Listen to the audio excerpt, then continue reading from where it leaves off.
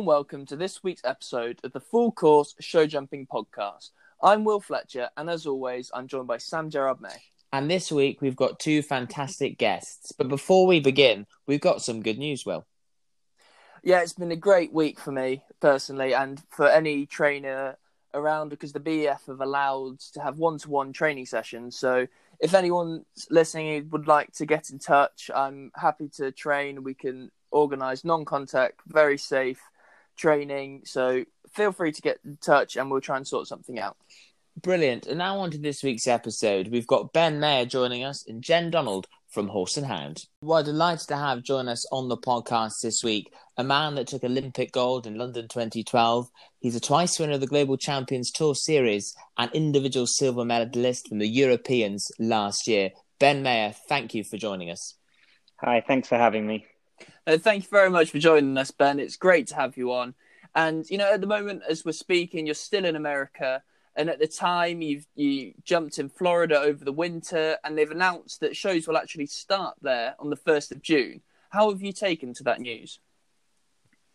Yeah, it was difficult. We spend a lot of time here in the beginning part of the season. I actually have had an extended break. I had an operation on my back just after Christmas, just after Olympia, actually. So I only managed to fit one show in by the time I was kind of half fit, and then we all closed down. So it feels like I've been on a 5-month break already, if I'm honest. But we decided to stay here. All my horses and team and everyone were here.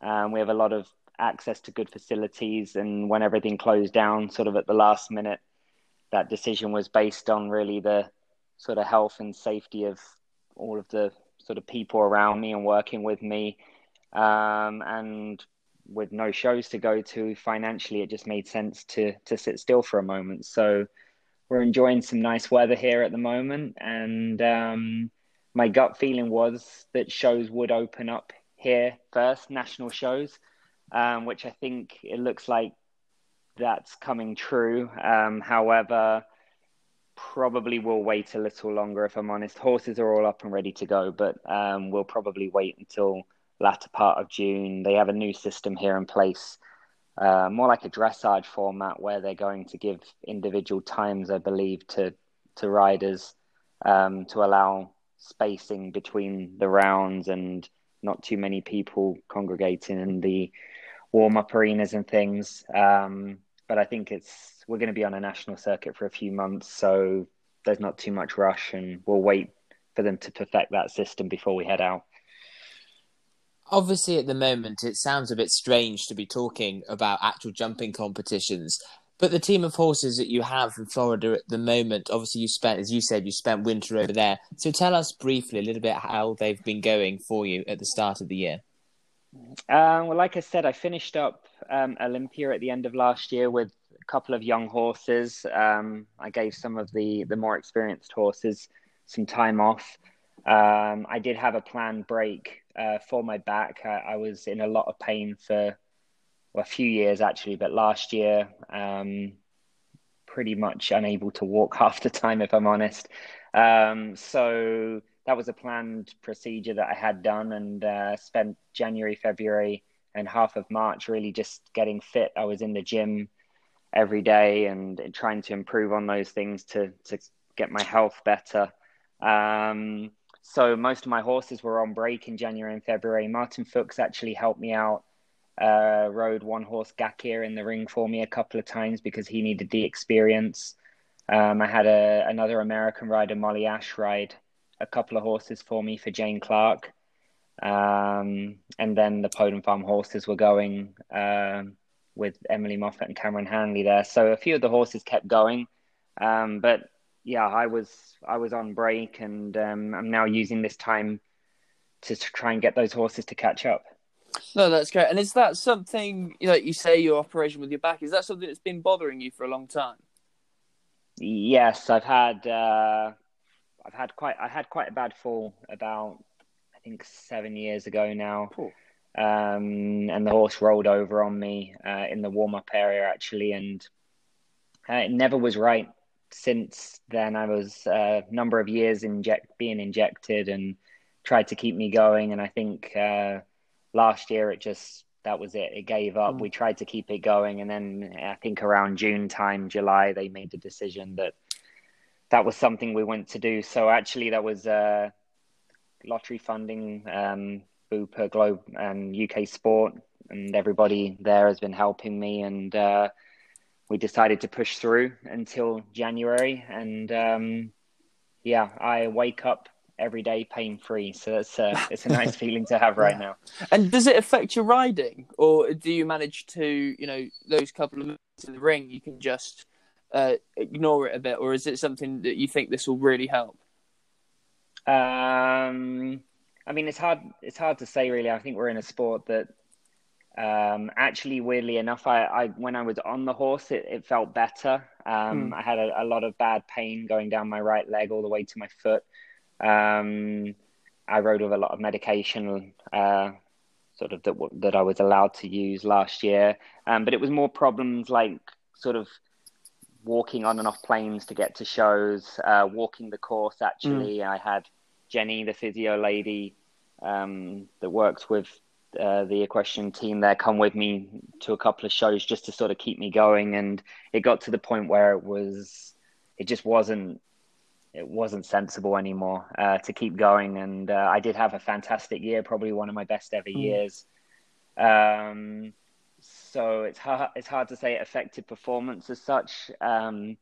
But I also have a great team of horses right now. So I couldn't live like that any longer. And we decided to get it done. And I'm very happy that I get this extra time right now. Obviously, a minute ago, you mentioned the super team of horses and the one that everybody knows right now because it is the best horse in the world, Explosion. But what we really want to know is there any other horses that you're riding that you think could sort of work their way up to that level pretty quickly? Yes, I'm in a really lucky position right now. I think sort of my number 2 horse right now would be Concona. I don't know. There's probably a few horses in the background that some people haven't seen, but she in fact she belonged to Podon Farms originally, and Jane Clark purchased her for me last year.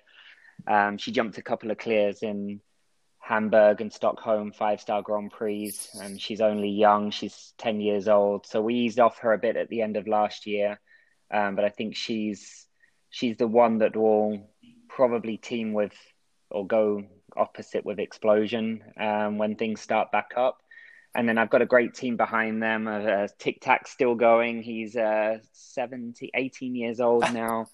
Madame X. I have a young horse Gakir and Ginger Blue, both now 9-year-old horses that I had at Olympia last year. So I don't have a huge group of horses, but I have about sort of 8-9 horses, all that are capable of jumping at a bigger level, so allow me to rotate and have a good couple of team horses. And as you said there, you had Ginger Blue, which unfortunately I know well because you beat me very kindly at Windsor last year. But sorry. No, it's fine. I don't. But as well, I want to talk a little bit more about Explosion, which, I mean, for me, I just don't think there's a better horse in the world. And if you look at the standings at the moment, your combination, you and him, are the top by such a long way. The distance between Explosion and yourself to the second ranked combination is the same amount on points, is the same amount as between the second ranked rider and the 82nd ranked rider, which I was like, that is just incredible. But I actually didn't. Where are those statistics? I've never seen them. This is on FEI on the rankings. Okay. I couldn't believe it. I had a look because you were so far ahead. I wanted to know exactly. I was like, that is phenomenal. I'd love to know, how does it feel that you guys, as a combination, are so in tune, and like I said, you are the best combination in the world, and going in the ring, how much confidence does that give you?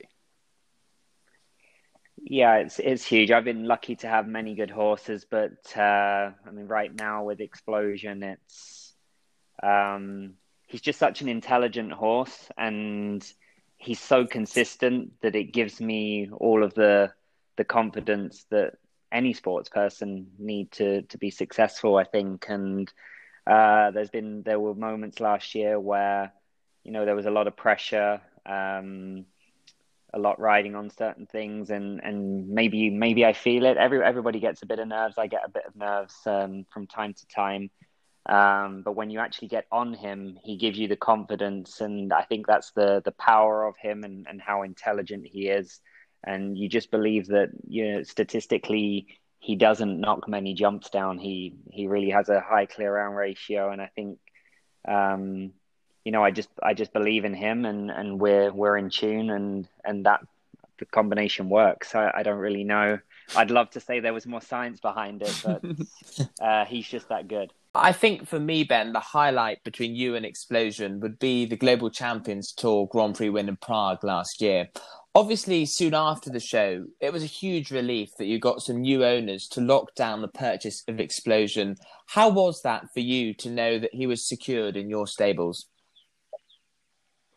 Yes, it was some strange times, mixed emotions, but it was time for a small change, and Poland Farms had supported me immensely until that point, and still do.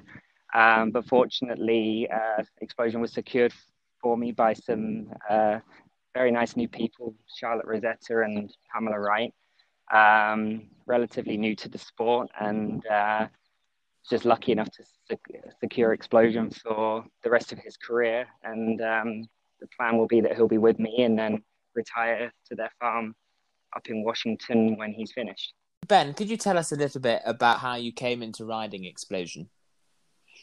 Sure. A good friend of mine, William, in Holland, that I've known for many, many years growing up, he gave me a call, and he said to me, he doesn't do it very often. He tends to breed sort of younger horses, and we've done some things together. And he's like, you got to come and look at this 7-year-old in my local town or village, I think it was. I was actually over in America at the time. So when I got back, we went to see him and checked up his results. Again, he always jumped a lot of clear rounds. And he was with a girl brought him on his whole life until that point. And he jumped great. He jumped slightly unorthodox, just like he does now. But he felt careful. He felt very, very quick. He's a very sensitive horse. To get on, you have to be careful. Otherwise, he will run away. If you touch him in the wrong way, in the beginning, we couldn't do his girth up on him. Now he kind of lets us do that. You can't take your coat off. If it's a hot day, you can't just go and decide to put your jacket on before you go in the ring. So a few of those things when we were trying him at that point were, you could have seen as downfalls, but I like that. He's a big horse and he was very sharp. We tried him a second time, and he jumped equally as good, and kind of never looked back, really. He was part of the team and was brought on initially a few shows by myself, and then he was mainly with Emily Mason there for a year and a half, and then I took him back over at the beginning of his 9-year-old year.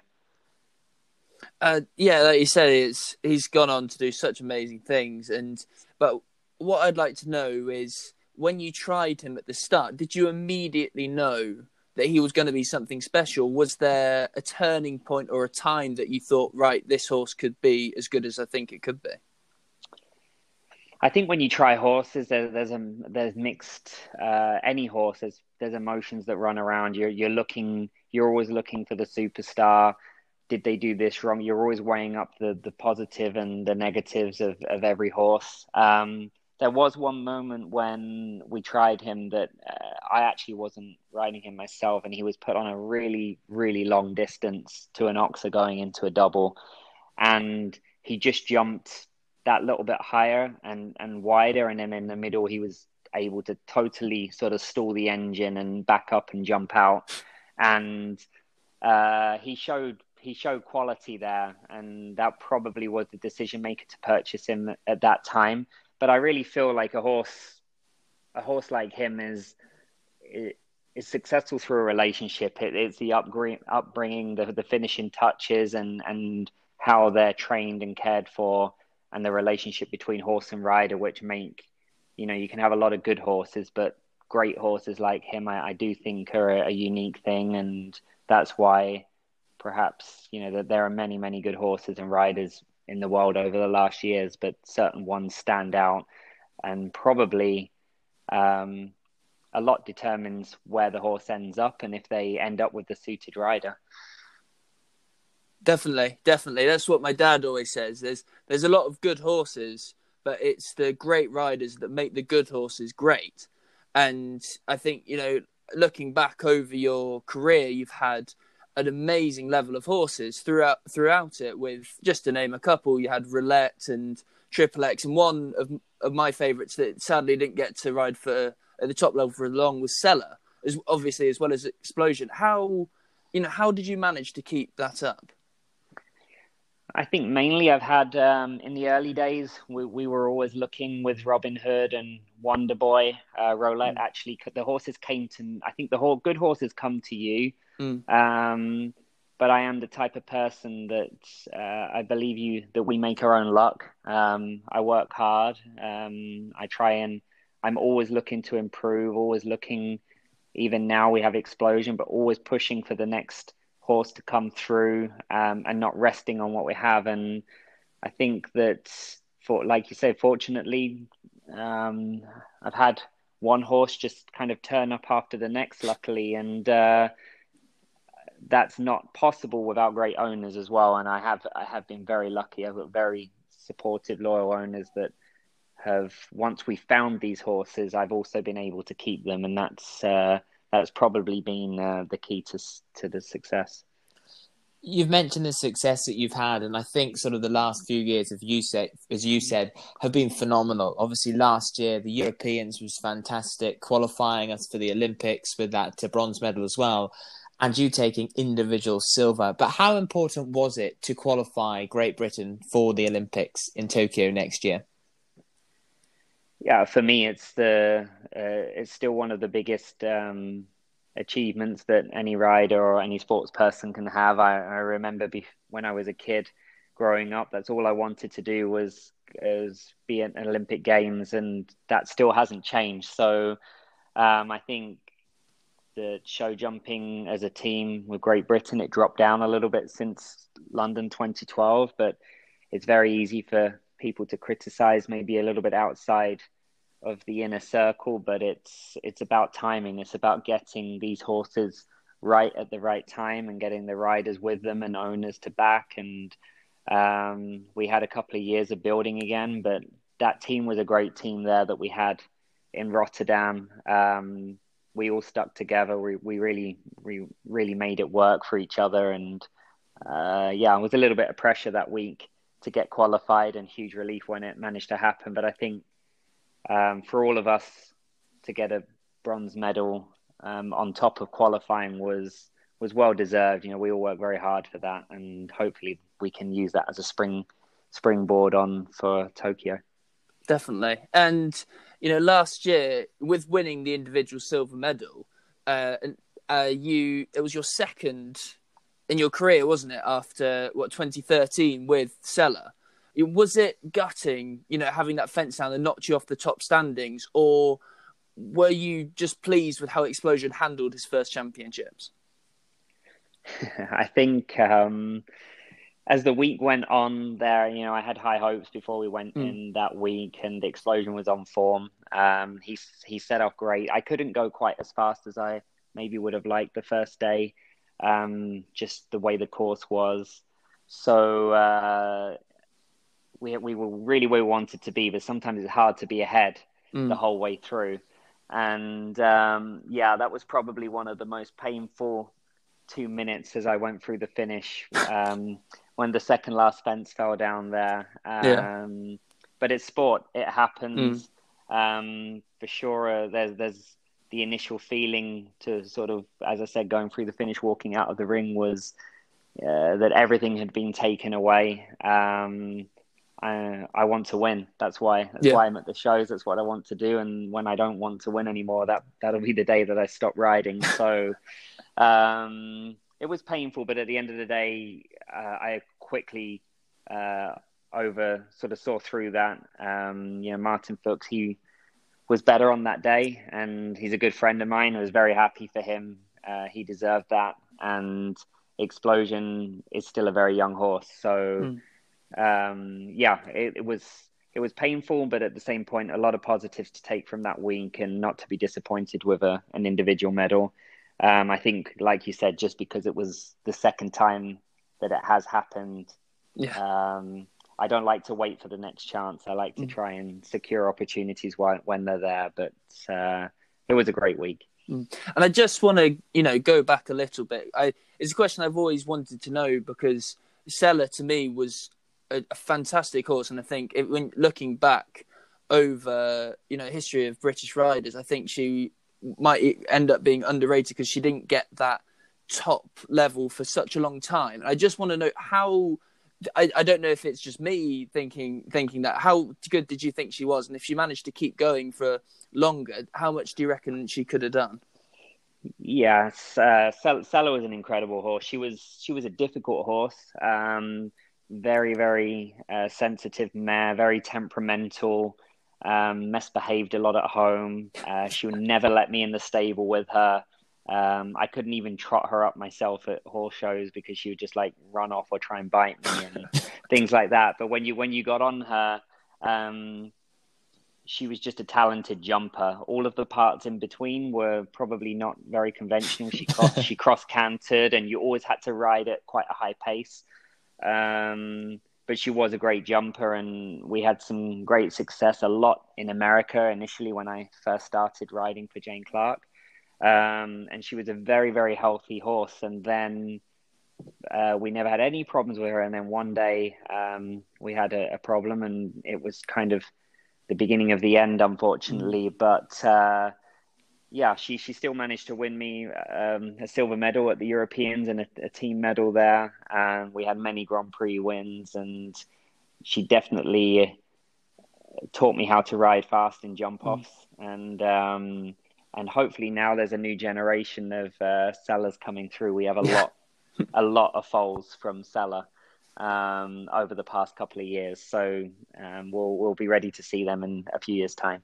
That's great. And, now obviously you've got Explosion, which, I mean, to me, if there was a bookies, I'd be putting the money on for the individual gold at the next Olympics. So you're still in good stead. And I just want to know, obviously the Olympics has been put back, but do you think that has really negatively affected your chances for that?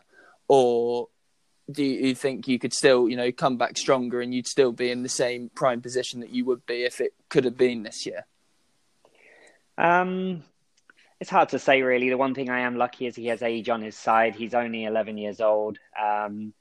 He did do a lot for a 9 and a 10-year-old for what he managed to achieve. And that's why when I decided to have my break the beginning of this year, forced break, that he was due that break. And then we wouldn't have had so long to get up and running, sort of April, May and June, to build momentum. And he is a horse that likes to jump. He's better on the truck, going to the show, getting in the rhythm. So we've got time now. He's in full work. I haven't laid off of any of my horses. They're all in full work. He just doesn't jump big jumps at home at all. And we'll try and build up for next year. So I don't see it as a negative at this moment in time. And I'm always a positive person, but we will have to, like everybody, when we can get back to some sort of normality, build up some form and try to get back where we left off. So we've obviously just mentioned there the Olympics next year, but let's take things back a little bit to the London Olympics in 2012. Obviously, you were part of the gold medal winning team, and we heard from Scott a few weeks ago about how he felt about the team and what that moment of winning gold meant to him. But what did that moment mean for you, Ben? I think I didn't actually listen to Scott's podcast, but for me, it was a kind of a surreal time. Firstly, to make your home Olympic Games was an incredible feeling, and to experience the athletes' village and I didn't really get to experience the Olympics when it was in Beijing, because we were so separate from everything. So the whole experience was incredible, and we were able to see other sports, and we really were just as riders, we were in a bubble. We were living together, training together, eating together, and that was probably one of the most confident teams that I've ever been on. Whether statistically we really had the chance to do what we ended up achieving was probably not on paper, but we had some great horses, and we went there with only one thing in mind. And I don't remember anything else. I just remember being focused on the job in hand. And strange when you look back and see some pictures and that now. I can remember courses and moments that have happened in my career, and that's one moment in my career where I don't remember much of it, strangely enough. I think that probably because I was so focused, but definitely a moment a time that I'll never forget, and something that I'll certainly never be able to achieve again in my lifetime at a home Olympics. So we've discussed, obviously, the success that you've had in recent years, but I want to go back now to the start of your career. So how did you get into show jumping when you were younger? My mum rode as a sort of hobby rider. She had a horse that she rode at weekends, and I had a Shetland pony, and I started in a pony club. I'm not from a horse background at all, and just kind of started riding at weekends and after school, and it kind of grew from there.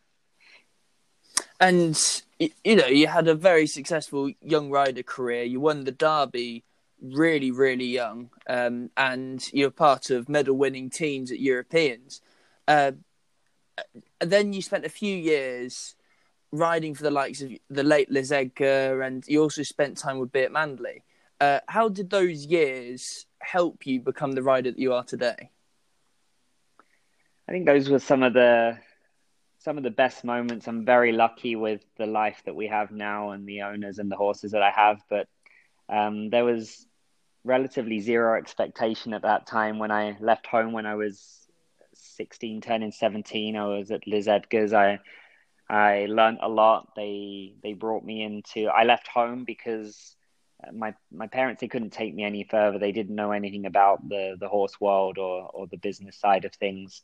And that was a great experience there with Liz and Ted, who unfortunately are no longer with us, but very real memorable times. And I went from there on to Beat Manley, who also trained with Liz and Ted when he was younger. That's how I ended up going to Switzerland, initially just for a week, to see what it was like. And he offered me a job, and I kind of never come back. So it were great times. They were hard working times. We worked long hours there, and sort of work hard, play hard, so to speak. But there were some great moments that I had, and I really grew up in that time. And I think those years were what set me up for the rest of my career. Definitely. And just going back a fraction for that Derby win, which I think was in 2005. Yeah, how did that really help you get to the next level, or did you still have a lot more to do? I think before the Derby time, I was lucky. I had a couple of horses that my parents had bought me. It was very small setup we had. But then after the Derby win there, I got offered a lot more horses. I probably took more quantity at that point than quality. I was trying to make a business, and I took everything that was offered, whether they were young horses or older horses, and we kind of grew.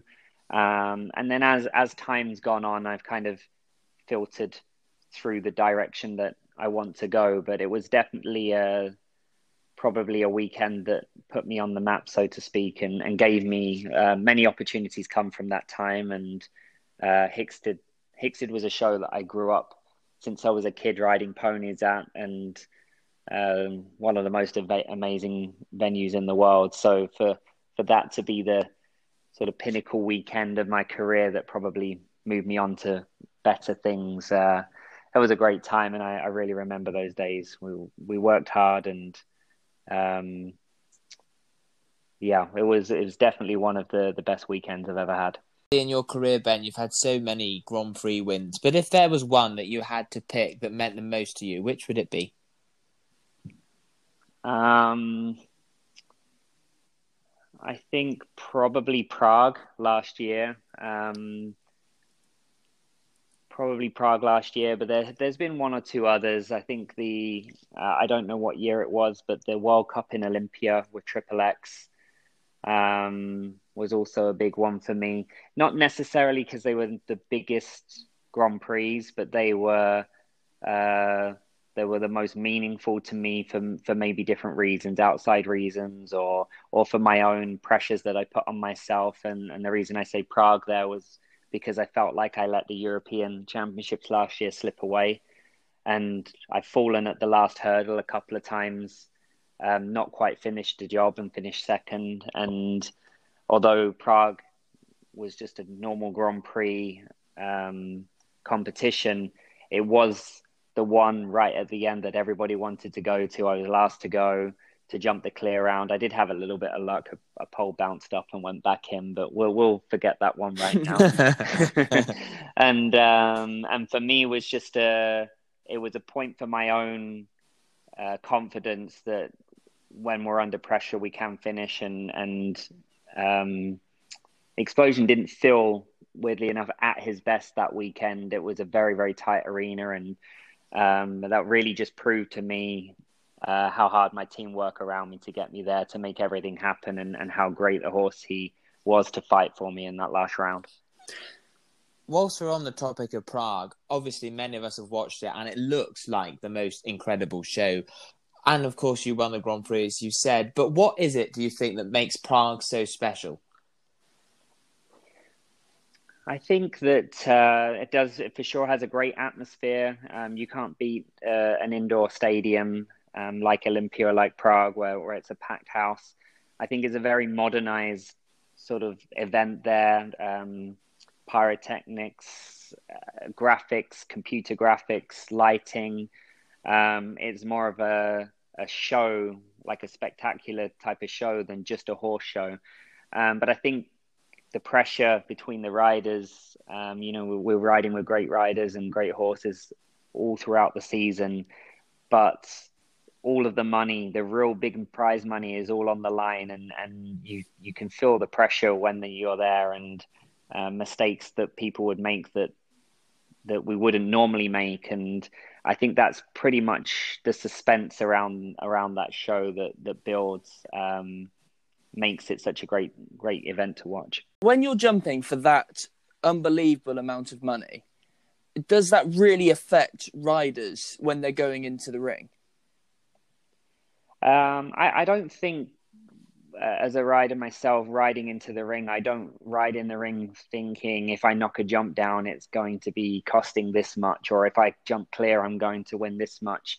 But it is in the back of your mind. And I do think that builds extra nerves, extra suspense. But the reality is Prague is kind of the modern version of the sport right now. It's one of the biggest money Grand Prix in the world, and it's a good system. Only I think it was 19 riders, or the previous winners of Grand Prix. So it's really the best horses and best horse rider combinations all put together on an equal playing field at that moment. And I think that's what builds the suspense more than anything. It's I don't ride as a rider. I don't ride for prize money, but obviously that gives added drive and added incentive to help pay some bills.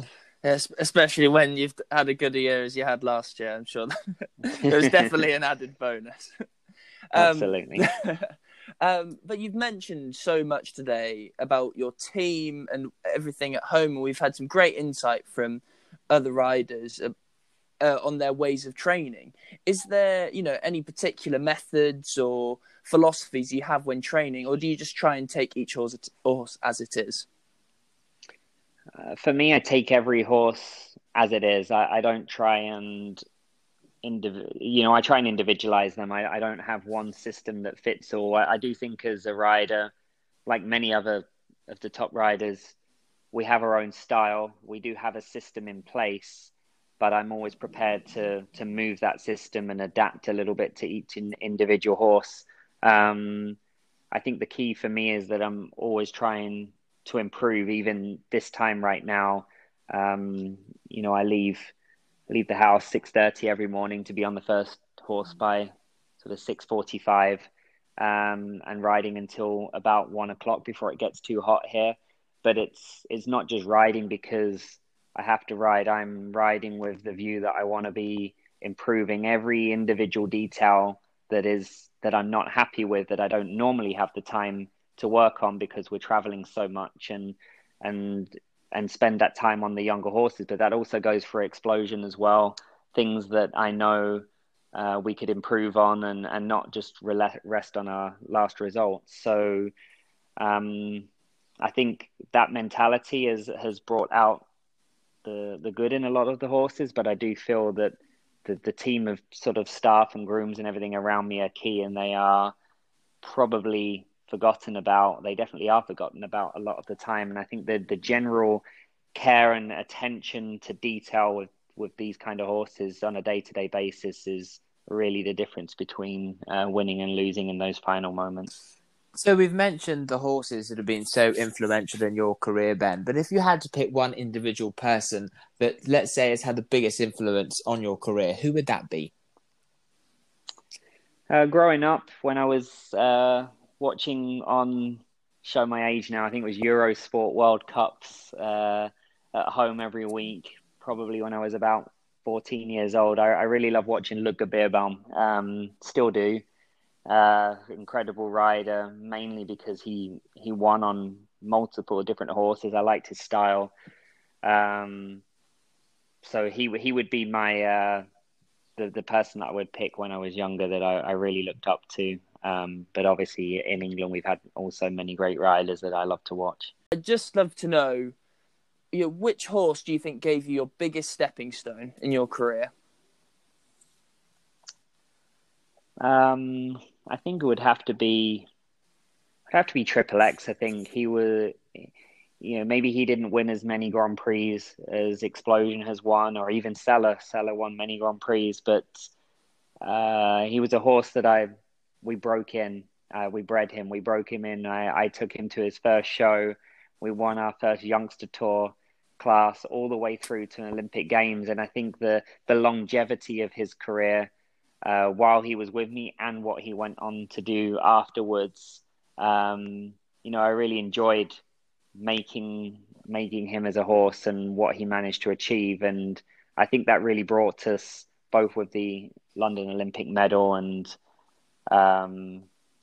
sort of level of consistency at that level of show. Like I said, he may not have consistently won as much, but he really kept me in the top ranks and gave me access to a lot of shows and opportunities around that time in my career. No, I think that's really interesting. And now we want to look at some of the memories from Ben Maher's career. So let's start with your earliest memory of show jumping. Falling off, actually. It wasn't show jumping. I remember the only thing I seem to remember when I was really young was falling off at cross country. And it was pouring rain and I was in some coffin upside down, I think. Oh, no. And all I wanted to do was get back on and make the pony go over it. And everyone was telling me I was crazy. So that's probably my earliest memory. And what about funniest and most embarrassing memory? We've had some fantastic ones from all of the riders. So what would be your best or most embarrassing, let's say, funniest moment? This is where I should have read my questions, right? I can't think of anything. There's been many embarrassing moments, but I think as I jumped up onto the podium, one thing I do remember is I nearly tripped up in London 2012 when we jumped up to get our medal. And I think Nick went ahead of me. Like, we had to wait and they told us when to go, and Nick jumped up before us because he was so excited. I remember that. And then we were all like trying to play catch up, and then I think I left one foot down a little bit, and then I half like stumbled up, but luckily nobody really saw it. So I styled that one out. And you said like Ludger Beerbaum is a rider you looked up to most when you were younger. Are there any any other riders that you would say that you looked up to and, you tried to copy a bit from? Yeah, I love watching Marcus Enning. Still do now all through the years. But going back, I remember when I was very young, highlight of Christmas was getting a ticket to go and sit in the seats, and just a normal ticketed seat with all the people where they sit now, and watching the Christmas Masters and watching John ride and Michael ride, and you couldn't help but love watching those guys and what they managed to achieve on a weekly basis. So I have many great memories watching. I like watching any top riders or any top sports people to that point. I understand what it takes to stay at that level for a long time in their career, and what they have to sacrifices they have to make. So I have a lot of respect for watching any sport at a high level. So you've mentioned, obviously, you watch a lot of sport, but away from the horses, what else do you like to do in your spare time and in between shows? I love to sleep when I can. I love to just be at home, if I'm honest. So maybe that's wearing a little bit thin right now, but obviously we're very lucky in these times to have the access to the horses and the space. But the traveling is a real sort of negative that people don't perhaps see from the outside. And we have to get on planes and hotels every single week, and we go to many, many lovely places, but it is a job, and it is quite relentless as the year goes on. So I really love looking forward to getting home on a Sunday night and just trying to be a normal person on a Monday and Tuesday, and spending time with the dogs, going to the cinema, watching films at home, and just doing normal people things, which hopefully we can get back to at some point in the near future. I agree, and I think it's a really good point to make, actually, Ben, what you've just made, that it must seem to people outside an amazing life. You're jumping on the beach in Miami one week, you're in Mexico the other. But it's such hard work, isn't it? You are really never at home. You're always thinking of the next show and planning with the horses and stuff, aren't you? Yes. Well, I mean, at the end of the day, I do a job that I'm passionate about. I absolutely love to wake up and try to achieve something new every day, on a different level. So I don't lose sight of that. But at the end of the day, the traveling and the hotels and the hanging around in airports and flight delays and things like that, it does, it grinds on you as the year goes on. And yeah, it's something that it's the downside of the job, but at the end of the day, there's many upsides, and it's always those traveling journeys are always made much easier on the way home when we've had a good weekend. So that's what we have to look for. That's the incentive, to have a good weekend, so that when you're flying back home and you're tired, that the trip's nicer than what it would have been if we had a bad weekend. That's brilliant. And just coming away from show jumping for a minute, another one of my personal favourite questions to ask our guests is, can you tell us something that the average person wouldn't know about Ben Maher? I love to eat chocolate. What's your favourite? Galaxy. Good choice. Hands down. But I can't get that in America right now. They don't sell Galaxy. It's Dove here, and it's a slightly different taste. So and nobody's obviously coming out to see me, so I haven't had any sent over in a while. But hopefully, I'll get back to get some soon. Yeah, American chocolate isn't quite there, is it?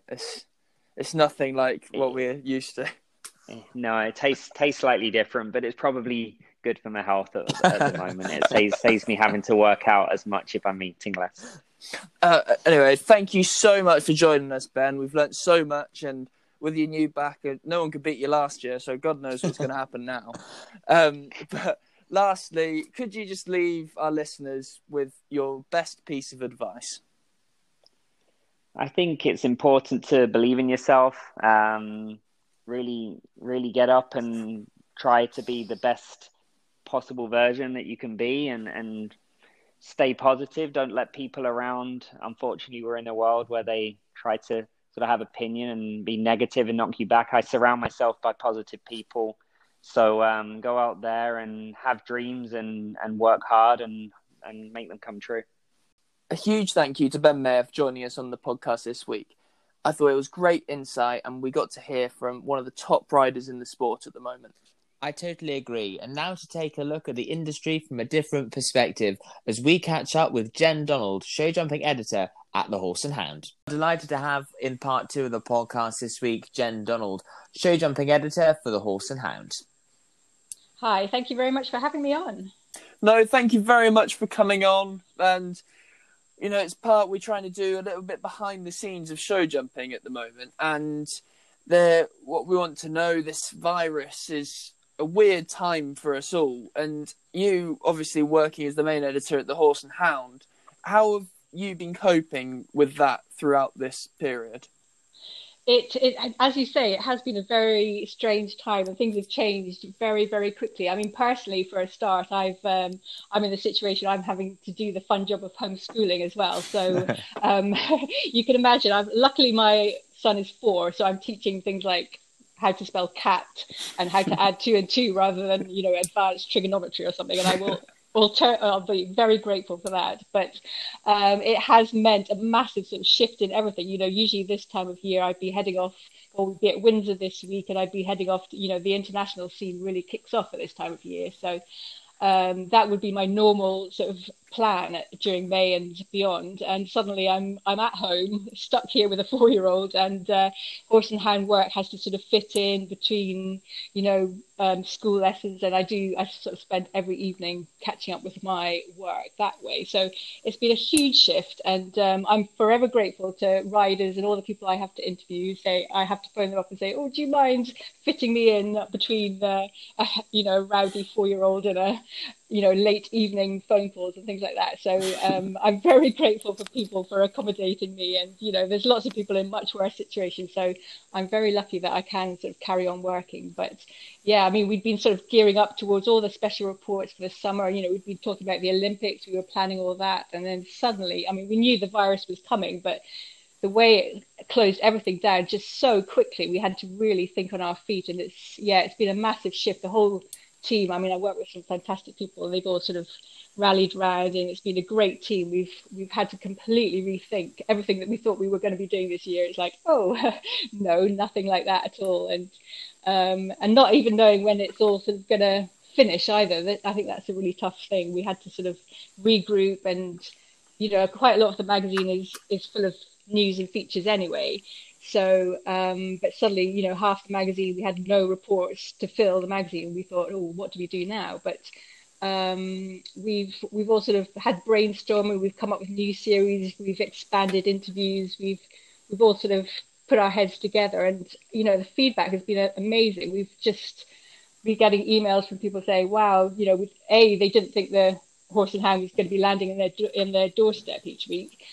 Through the virus, but it's pretty amazing that we can still keep going, and we're managing to fill it with interviews and all the sort of other things that go on behind the scenes. And I'm hoping we're trying to get a good product out there and keep people entertained during these times, because it's not often we get time to put our feet up and read a magazine these days. So I think people are hopefully enjoying it. So No, I totally agree. It's interesting, actually, what you said a minute ago, that obviously this time of year with Windsor and the international scene. But from actually looking at the Horse and Hound, it's amazing that you've managed to produce what is fresh content without the sports side. How tricky has that been to come up with new ideas?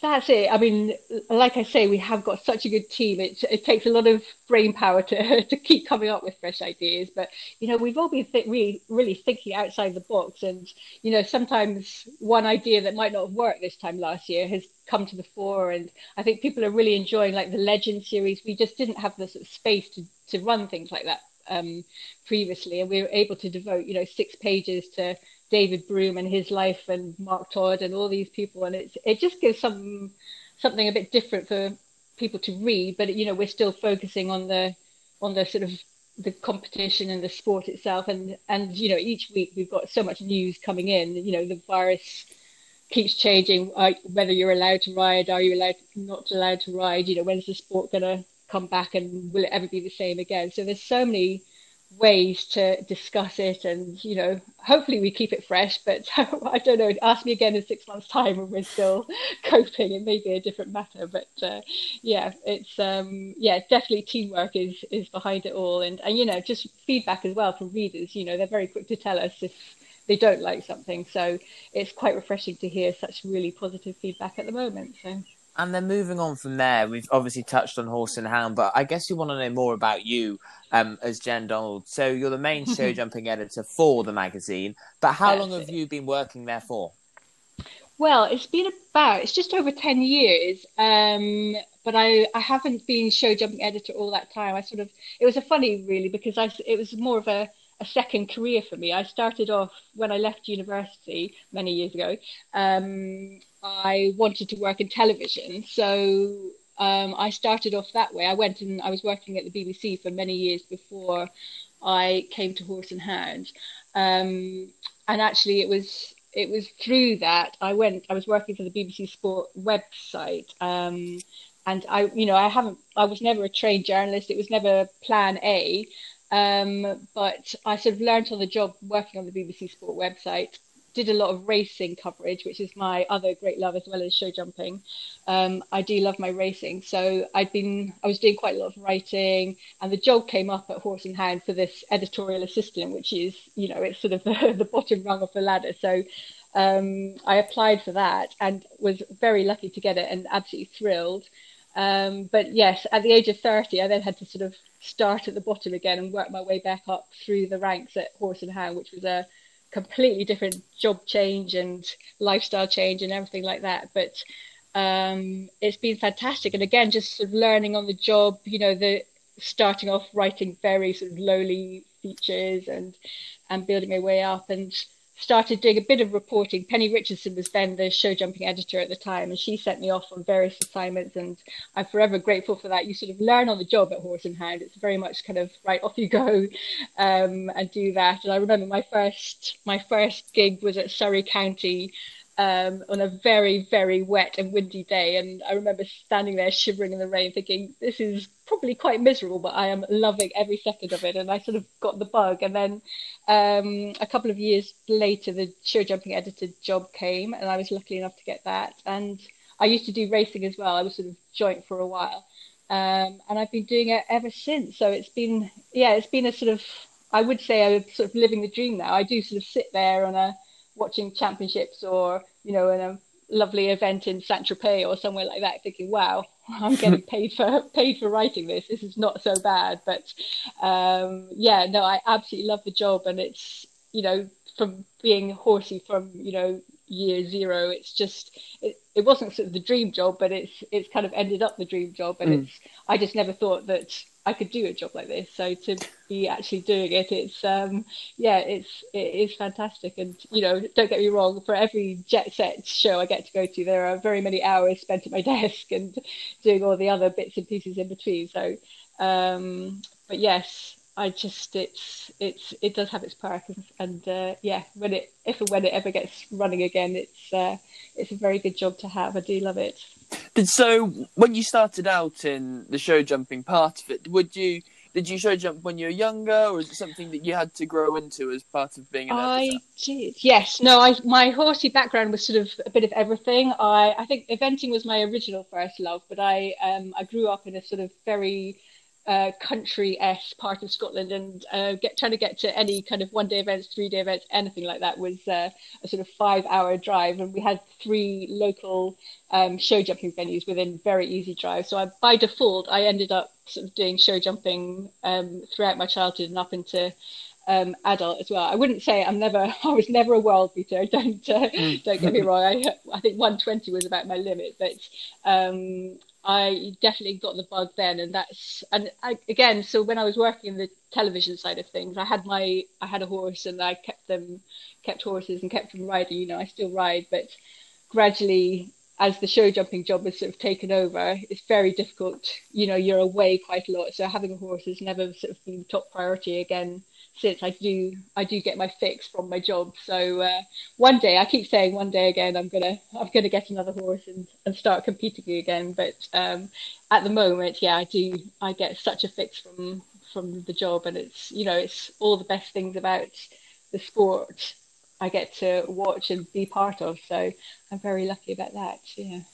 And in terms of the sport, you said you've been involved for quite some time now through the editorial and through the passion as well that you have for show jumping and for equestrian sports. But how do you think the coverage of our sport has changed over time since you've been involved? Oh, it's very interesting actually. I mean, it's been from when I first started, it was more about the magazine side of things. You would carefully compile a report, and you'd say X, jumped this fence, and you went into sort of detail about the rides. Everything is so immediate now. Everybody wants instant information. As well as writing the magazine, you've got to get your report up online. You've got to do the social media side of things. Everything is so quick. And if you don't get that information out there straight away, people will find it somewhere else. So that's been huge, the sort of instancy of it all. You've also got all the live streaming now as well. So people can see so much more, whereas when I first started out, you were their eyes and ears, whereas now people can watch the live stream, so they don't want to know X people jumped clear and then they jumped this. They've seen all that. They want to know the inside information. They want to know what the riders thought, how the horse felt. That is our job now, is to find that detail that they can't see from a live stream feed or. Yes, that's more of what it's about now. And I do like that. It's quite a mission every time, is to find that story that nobody else has got. And but yes, no, it's full on sometimes. You're on a Sunday night, especially when you've got website reports to write. You've got to get your magazine report to press and choose your pictures. It can be so full on, but time is just key, and it's very high paced. I'm pleased to say I'm not old enough to remember when they had sort of typewriters and things back in the day. I don't know how they managed to do any kind of show jumping reporting back then, or print any magazine. So we do have it relatively easy, but yeah, there is smoke coming out of my ears. You will see me sometimes on Sunday night in a press centre going, I'm running out of time, but no, it's good. Moving on from there, you've covered so many stories in your career with Horse and Hound. What would be your favourite story that you've had to write so far? Oh, that's a tough one, actually. I would say any sort of British win makes my job hugely easy. I have to say, a championship medal or, even a win on home soil, anything like that does make my job very easy. I wasn't actually there. I was there for the 2012 Olympics. I wasn't actually writing for Horse and Hound, but I had a ticket for my own, and that was amazing experience, as you can imagine. As I say, I wasn't actually doing the report for Horse and Hound that day, but I had to go on to Radio 2 for the drive time slot and speak to Simon Maher about the event on behalf of Horse and Hound. I mean, that was huge in itself to sort of have to convey the emotion of it all. I mean, that was a massive story to cover. I've been there for some amazing championships. In 2013, the European Championships, when we won team gold, and there was an individual silver and bronze, I think it was, as well. That just to be able to celebrate things like that and see the best of our sport unfold in front of you is just fantastic. I think just any sort of big win like that just is, it always feels such a privilege to be part of. So you've got the big competition wins, but also just being invited to a rider's, yard to go and interview them as well. That's always a privilege as well. It's great to go and get stories like that. One of the best, sort of most fun and most amazing pieces I ever got to write was when we got AP McCoy to ride Big Star. And it's just one of these things that it was sort of a little idea that came, and we sort of put the wheels in motion. Would it work? Would it not work? And it turned out to be one of the the most amazing features that we've ever had in Horse and Hound. So out of the left field and so unexpected, but people loved it, and it was seeing the champion jockey coming into a 1.40 meter.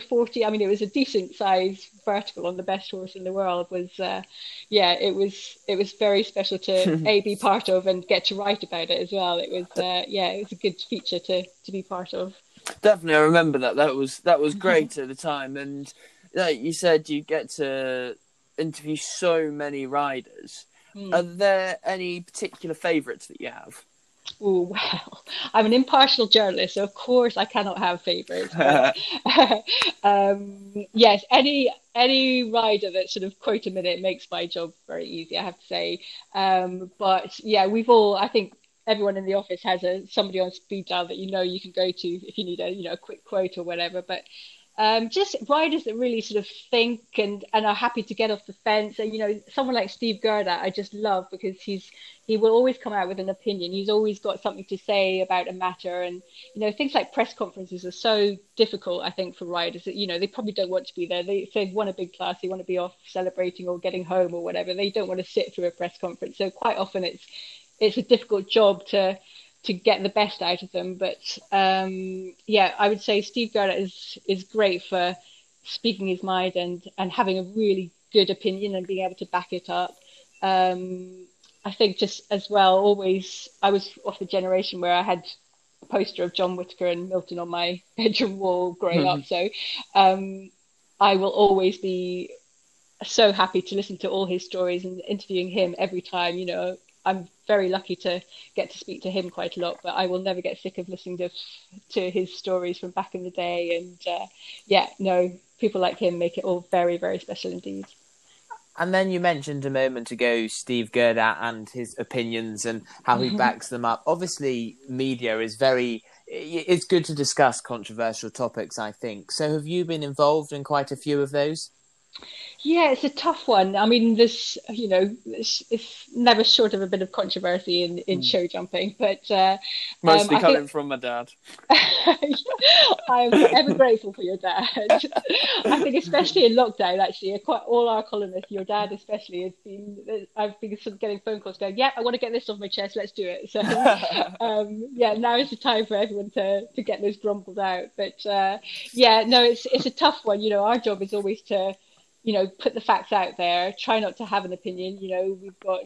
We have to sort of back everything up. I get told so many stories that we can't take to print just because, you need evidence and, it's hearsay and things like that. We have to be so careful of what we do. But yeah, there's so much going on. You've got horse ownership, disputes, things like that. We've got to cover some not very nice stories sometimes, everything up to, horse cruelty going on in various places as well. There's not nice things that has to be reported on, but even a few years ago, there was quite a few cases of, hypersensitivity going on, and my job was always to phone the rider and to get a quote about it, which is so difficult. But I always sort of say to them, look, the best thing you can do is sort of give a quote of some description. There's nothing worse than, saying X, Y, or Z didn't want to comment or something. We always say to them, look, if you give you time, let's put your opinion across. Let's hear your side of the story. We are there to present a fair case for every story, whatever it's about. So we will ruffle a few feathers along the way. There's no doubt about it. You can't always just write about the nice stuff, but yeah, we try and make sure that we do a good job of it when we do. So. I think, as you touched on there, it's important, isn't it, to, especially from a media perspective, to see the positives and the negatives of everything, because it's about that, isn't it? Giving people the full view of anything, really. That's it. I mean, even in sort of sport, there's nothing more difficult than I remember at the 2014 World Championships, I think it was, when Great Britain, the previous year they'd been European champions, and then it was, it wasn't a very good performance in the end. They finished quite low down, and there were questions to be asked. You have to sort of explain. People want to know, well, why did they go from gold medalist to finishing way down the leaderboard? There are questions to be asked, and it's my job to ask them and find out. Obviously every rider put in their best performance. It wasn't that they weren't trying or whatever, but there are always going to be questions to ask. And yeah, so it's very nice when they all win medals and things and do well. But yes, when things don't always go to plan, or and the riders, the last thing they want to do, if they're feeling a bit down, they haven't had a good day at the office, the last thing they want to do is try and explain themselves to a journalist sticking a microphone in front of their face. But yeah, I can only do the best I can. And I think, yeah, hats off to the riders. We may be the last people they want to speak to sometimes, but they do sort of take time out and appreciate what we're doing. And I hope that it's about building relationships as well. I've been doing this job long enough now that hopefully that there is that trust there, so that for every good story you write about them, sometimes you have to write something that's not quite so nice, but it goes around in swings and roundabouts as well. So. And then we flip that on its head for a second and look at the positive side of things. Obviously, you get to interview so many people that have won classes. What's the most excited that you've seen a rider? That's a tough one as well, actually. I think riders are so cool about it as well. If I'd won, a big Grand Prix, I'd be a gibbering wreck. I'd be all over the place, jumping around and leaping around. So they are remarkably cool. People like Scott Brash, they're so professional about it all. But yeah, you do sort of see, I think, especially any lap of honour on home soil, if you get a British winner, you've seen them Olympia, GCTs and things like that. So just the buzz you will see. But I think Ben Maher winning the Super Grand Prix out in Prague last year, I was out there for that, and you could see the emotion. And I think there was that time that he wasn't sure about the horse. There was it was being sold, or there was he was trying to find new owners for it and everything. And so there was a huge sort of backstory to that as well. And for him to come out and win, the biggest, toughest Grand Prix there is, and to do it in such an amazing style, just to see that, and the emotion from, it's not only him as well, there's the grooms, the supporters, just everything. I'm sort of getting goosebumps just thinking about it, actually. But it's special moments like that they do stick with you, and it just makes you realize what an amazing sport it is. And it's not just about you, it's your horse and the team. It's such a team effort to be able to win one class, let alone the biggest classes in the world. So they do enjoy it when it happens. I don't know how the riders like Scott, like you said, do manage to keep their cool after winning a class. I remember, I think it was Penny I was talking to after I won my first trial, and the horse I was riding I likened to the best horses in the world, and unfortunately that didn't quite happen. But Oh, no. I was so excited at the time. That's exactly how I just couldn't control myself. But and actually, sorry, no, you go. The things like the national championships or Horse of the Year show are exactly where you will see things like that more than the top Grand Prix. For somebody to win the newcomers championship or the Fox Hunter or something at Horse of the Year show, that's huge, and that's when you will see the tears and the happiness and the hugs and things, because it's not their day-to-day job necessarily. It is such a huge event for them. So yeah, things like that do suddenly become very special. And even like actually the Hickstead Derby as well, that's when you will see such emotion, because I think it's obviously a great prestige to win in itself, but to get there and to go through all that and that course, and the chances, it seems like such a minuscule chance of it all coming together on the day to win the Hickstead Derby. So that is when you start to see the emotion, and the press conferences afterwards are quite joyous and quite sparky, shall we say, as well. It's always a good one. No, it's good. Thank you so much for joining us today, Jen. It's been a pleasure. And just finally, if there's anyone who wants to get involved in equestrian media, how would you advise they get started? I would say write as much as you can. Just keep writing, whether it's for your student magazine or whatever opportunities you can. I'm sort of an example of I didn't go to journalism school. I didn't do it the traditional way. It all came from being in the right place at the right time and just getting experience and getting things under my belt. So the best way, actually, if there's any sort of budding show jumping writers out there, is to drop me an email. And if anyone wants to do, if and when the sport gets going again, the best way to start is I can send people off for to do a day report at a show, or they can come and follow me and sort of cover me, and I can teach them that way. But yes, write to your magazines, write to the editors, write and just offer your services. You will have to write and do things for free to start with. That's part of the way in. But even if you're writing not the horsey side of stuff, just any kind of writing experience is brilliant. And especially in this day and age, get your social media up there, get your all those skills under your belt, and then you'll be in a perfect position to hopefully get in there. And we're always on the lookout for budding writers and budding editors and things. So yeah, always on the lookout. That's super. So if there's any aspiring equestrian writers out there, you now know what to do. So Everyone has the right, knows exactly what they have to do. So thank you so much for joining us. It's been a pleasure. We'll speak soon. Thank you very much indeed. Thank you so much for listening to this week's episode of The Full Course with Ben Maher and Jen Donald. To help us out, please like and subscribe and follow our social media pages. And if you'd like to get involved with a lesson with me, feel free to get in touch and we'll try and sort something out.